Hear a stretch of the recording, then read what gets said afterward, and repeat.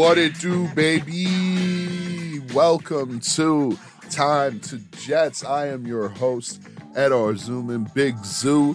You can hit me up on that Twitter machine at ZooBeard77. Let me know your thoughts on what we saw on Sunday, what you're thinking now, a couple of days removed from the game. You got a little time to digest. What did you see? What are you looking for going forward? Who's kind of maybe at fault for the performance over the weekend? I'll get to who I think is at fault for that performance on Sunday in just a second.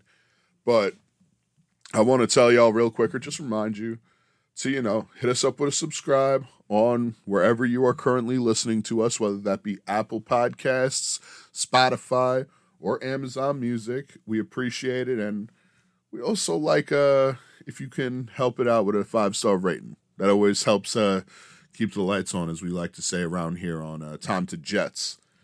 So without further ado, I want to get to my thoughts on who is truly at blame for Sunday's performance, because I've been hearing a lot of different people saying a lot of different things. A lot of people putting it on Joe Douglas. A lot of people putting it on Zach Wilson. I personally, and I don't think there is much question to this, believe that the performance that this team had on Sunday is all chalked up to the play calling of one Mike LaFleur. And it's honestly, it's really difficult to look at this team right now and look at this offense and have any type of confidence in them with the way that LaFleur has been calling plays so far. I mean, just look at the first drive. You go out there against a Patriots defense, a Bill Belichick coached team, a veteran defense at that, and you run the ball, first down, gain a nice chunk of yards. All of a sudden, you decide to get risky on second down. Call a pass, thinking, maybe I'll catch old Bill off guard over there. You're not going to catch Bill Belichick off guard. You're not going to be able to outsmart him. And by calling a pass there, all of a sudden you have an interception because you have a rookie quarterback who has adrenaline flowing through every morsel of his body. You got to understand the situation if you're LaFleur. You got to understand Zach Wilson is overhyped in that scenario. He's not the same quarterback you're working with on the practice field or you've seen in any other preseason or even the Carolina game last week in that situation. He's going to try to force things. He's going to try to make things happen because that's what rookie quarterbacks do. That's what rookie quarterbacks do when they're trying to make a good impression and a home opener on their fan base who has given them all the love. You know what, though, LaFleur? I'll give you a mulligan on the first one. I said to myself, okay, defense is playing good. We look good out here. Let's keep it going. Second drive, get the ball back. Huge first down run. Big old gain, 12 yards, first down. And all of a sudden, yep, you guessed it, another pass play. And what happens here? The ball goes right through the hands of Corey Davis. Not Zach Wilson's fault. Corey Davis should have caught that ball. And if he doesn't catch that ball, there's no way it should be going right through his hands. That's just, it's difficult to explain. But the first two plays don't go Wilson's way. Both balls get picked. All of a sudden, you're looking at a QB on the sideline, dejected, looking like, I just lost this entire crowd. I just lost this team, this game, and feeling like, I don't know if I'm going to be able to complete a pass right now. And whether there's admission to that or not, that's what's going on, because you saw it in his play for the rest of the first half and for a majority of the second half until pretty much the last two drives they had. He was able to complete a couple of nice little dinker passes, get confidence up, because that's what you're supposed to do with a rookie quarterback. You're supposed to get their confidence up. You're supposed to build up the offense with them. Show them, hey, we're moving the ball. So you know what? When you run the ball on a first down on the first drive of the game against a really good defense with a smart head coach who's been doing this for a long time, you keep running the damn ball. You always hear about this Shanahan offense. Oh, the Shanahan offense is so great. It's incredible. Look at what San Francisco does that makes them so incredible. They come out and they establish the run. They make sure that you are not going to be able to stop them on the run before they start getting anything else going.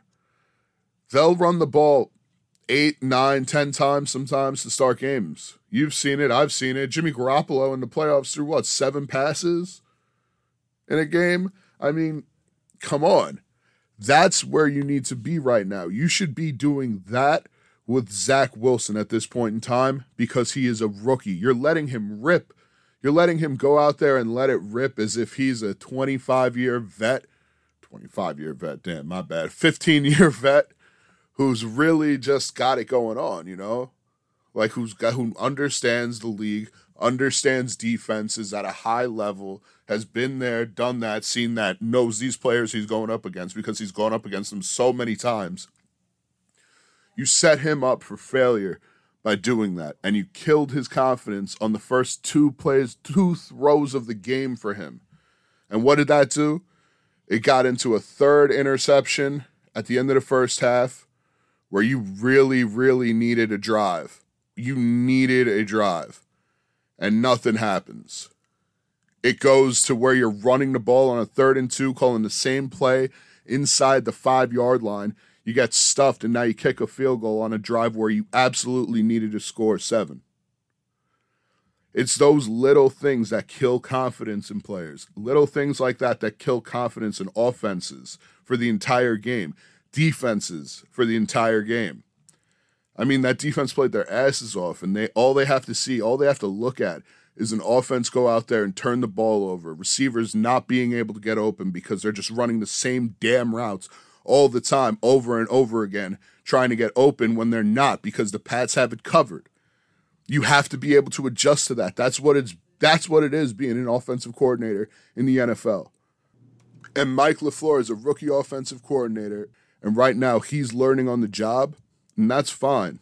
But you can't learn on the job when you have a rookie quarterback that you are responsible for developing, that you are responsible for making sure that he is able to ease into the game, that he's able to succeed. You're putting him in positions for success. And right now, that is not what Matt LaFleur is doing. Matt LaFleur is coaching this as if he has, Aaron Rodgers running it for him. And when you don't have Aaron Rodgers running the system, you can't run that type of offense. It's just Zach Wilson is not Aaron Rodgers, at least not yet. So you really need to be able to understand that if you're Matt LaFleur, and things got to change quick because this has been the worst start that you could imagine for him as an offensive coordinator because now he's getting scrutiny. And, it's not often that the OC is going to take heat like he's been taking before anybody else on the team does. And in my personal humble opinion, if he is unable to get this together soon, there are going to be effects left on Zach Wilson that are going to be there for the rest of his career. You're going to see confidence, you're going to see just ability out there all decrease because of what's going on right now. Because it all comes together. It all comes and goes together. And God forbid he gets to the point where he is having serious questions throwing the ball, where he is having serious, issues getting the ball out quick, because then you might see him start to get sacked a lot more, hit even more than he is right now. And when that happens, that's when you might see unfortunate things start to pile up, because we've alluded to this before here on the podcast. He's a slighter guy. He's a smaller guy. You have to protect him. He can't be getting hit like this. And the offensive line, while they did better this week, they're not special.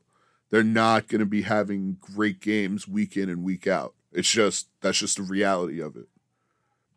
Matt LaFleur needs to understand what his offense is and what it needs to be for this team to be successful and for these players to be set up for long-term success.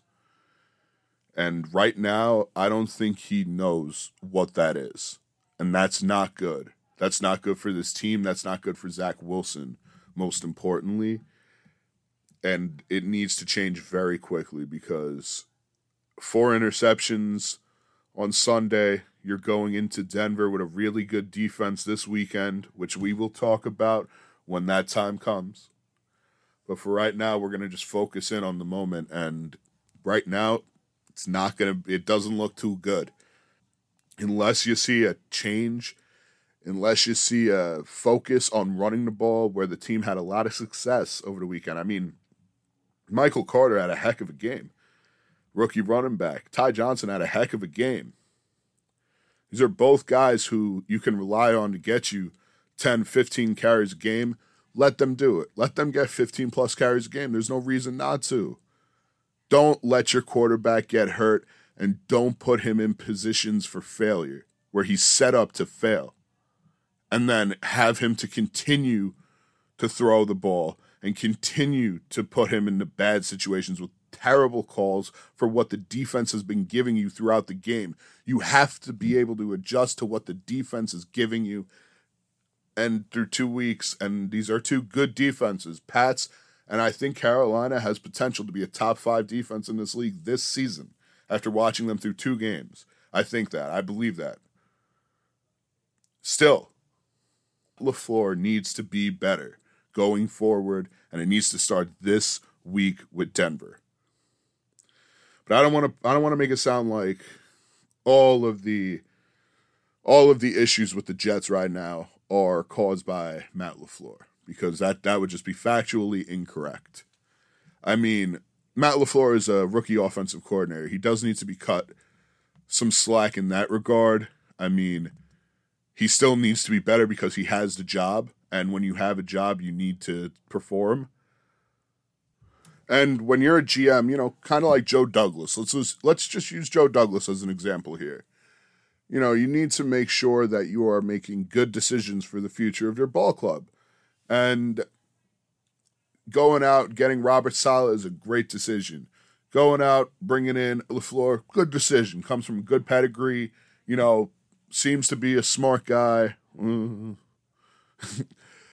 then you draft Zach Wilson, rookie quarterback. So you have yourself a rookie head coach, a rookie OC, and a rookie quarterback. Now, I'll take Robert Saleh out of this equation for a second because this doesn't really apply to him as much as it does for LaFleur and Wilson. When you have that kind of a combination, you need somebody to be in their ears, to be in that room that is a little bit more experienced. Maybe a quarterback to be able to, after 2 difficult, awful interceptions for Zach Wilson early in a game, can go over to him and say, hey, Zach, I've been there, man. I've been through it. Let's take it easy. These are long games. They were the first 2 passes. At least it wasn't the last 2. You know what I mean? Instead of Matt LaFleur going over there and being a coach. It's just a different perspective. All really great quarterbacks have some other quarterback to mentor them. The Jets, for Zach Wilson, brought in Mike White. Now, Mike White might be a really good football mind. He might be a smart guy, might be a decent player.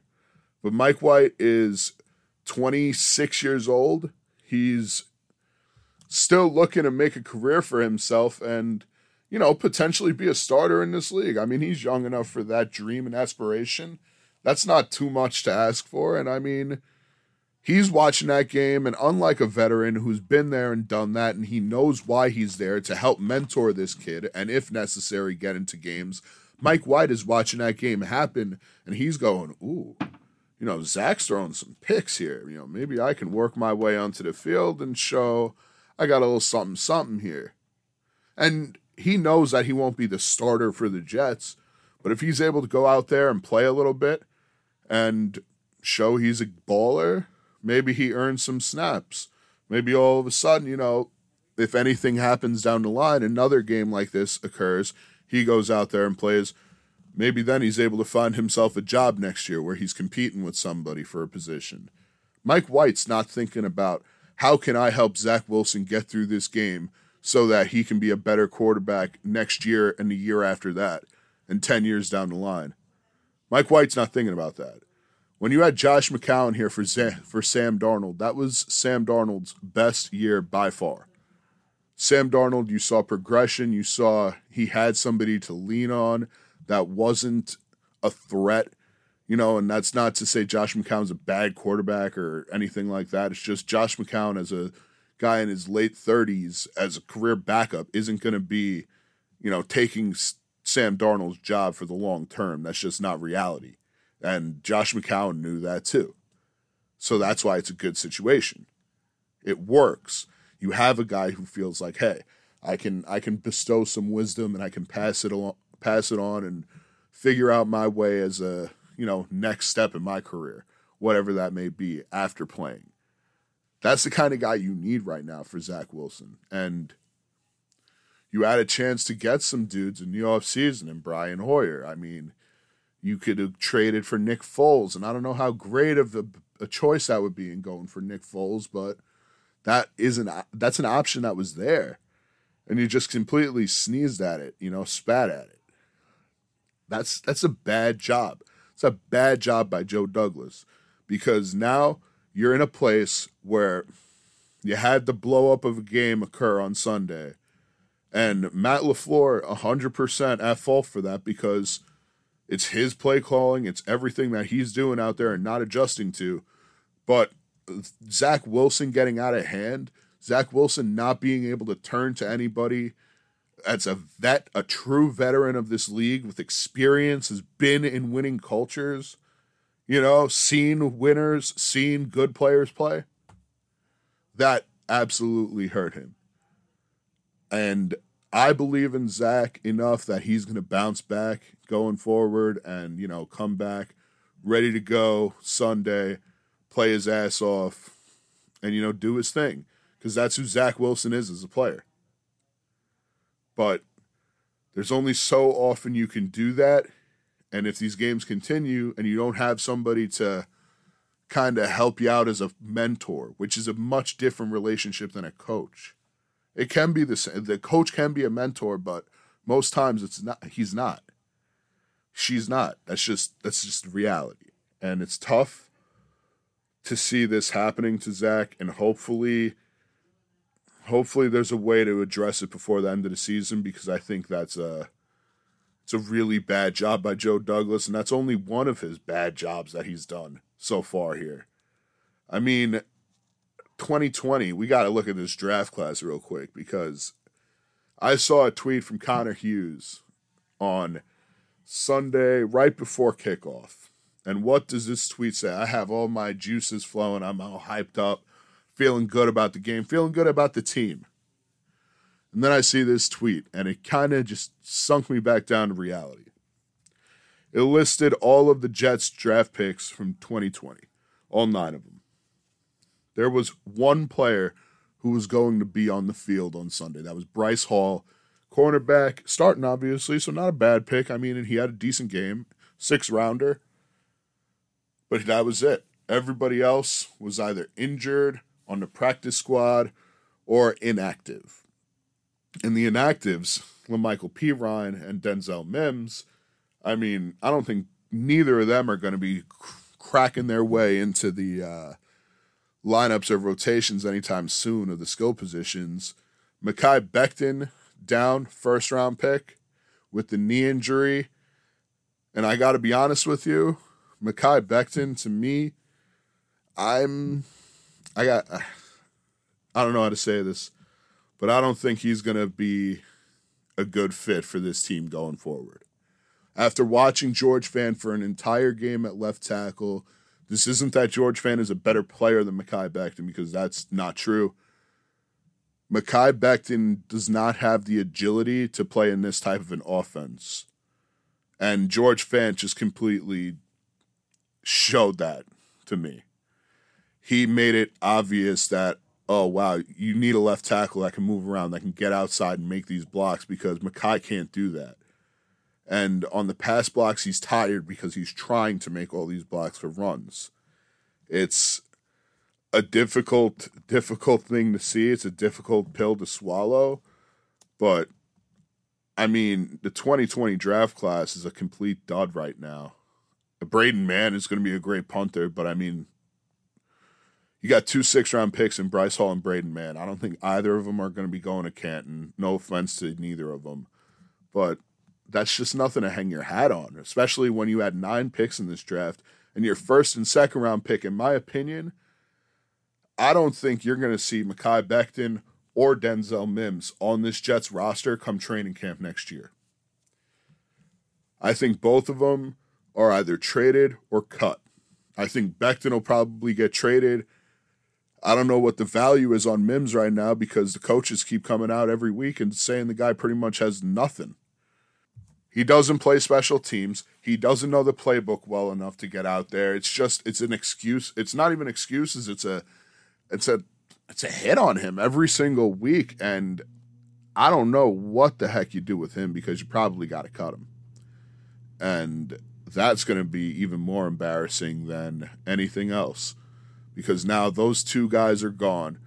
Your first 3rd round pick was Ashton Davis, but another 3rd round pick in Jabari Zuniga, he's on the practice squad.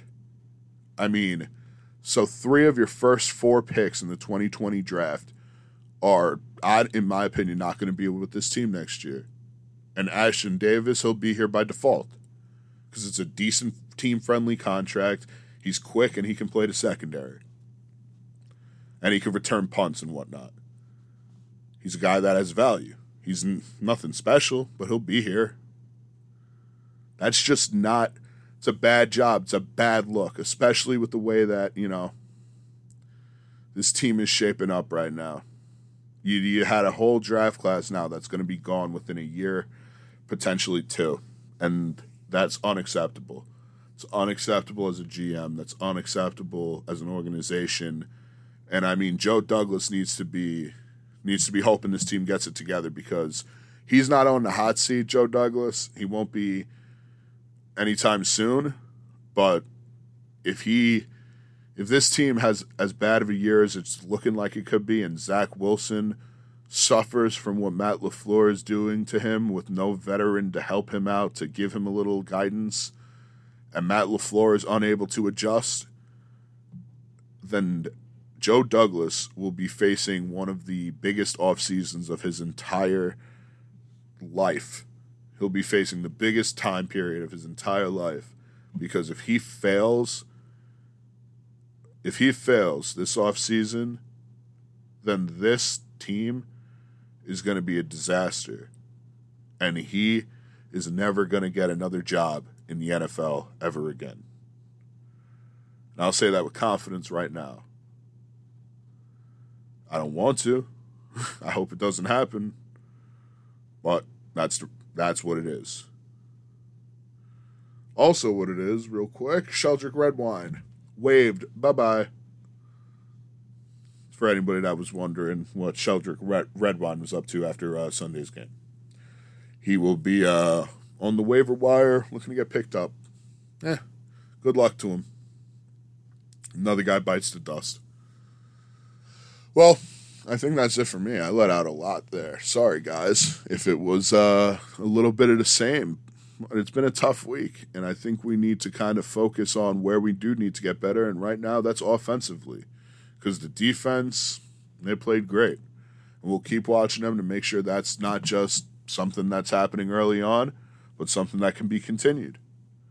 And we will monitor that through the season. But the offense is an absolute disgrace right now. And we had to spend time today talking about him. I'll do a little more. We'll talk on Friday because we got a lot to worry about this weekend when we talk about this team getting ready for the Denver Broncos. And there's a lot of time to break it down before Sunday. I'll talk to you guys Friday. Have a great day. Enjoy it. Remember to give us a subscribe and a 5-star rating if you can. And follow me on the Twitter machine at ZooBeard77. You can tell me if my thoughts are out of my mind or, if you agree with me. Or if you have any other thoughts or blame to put on anyone else. Let me know. Or if you just want to vent. Yeah, I'm here for that too. And without further ado, it's time for me to jet. Peace.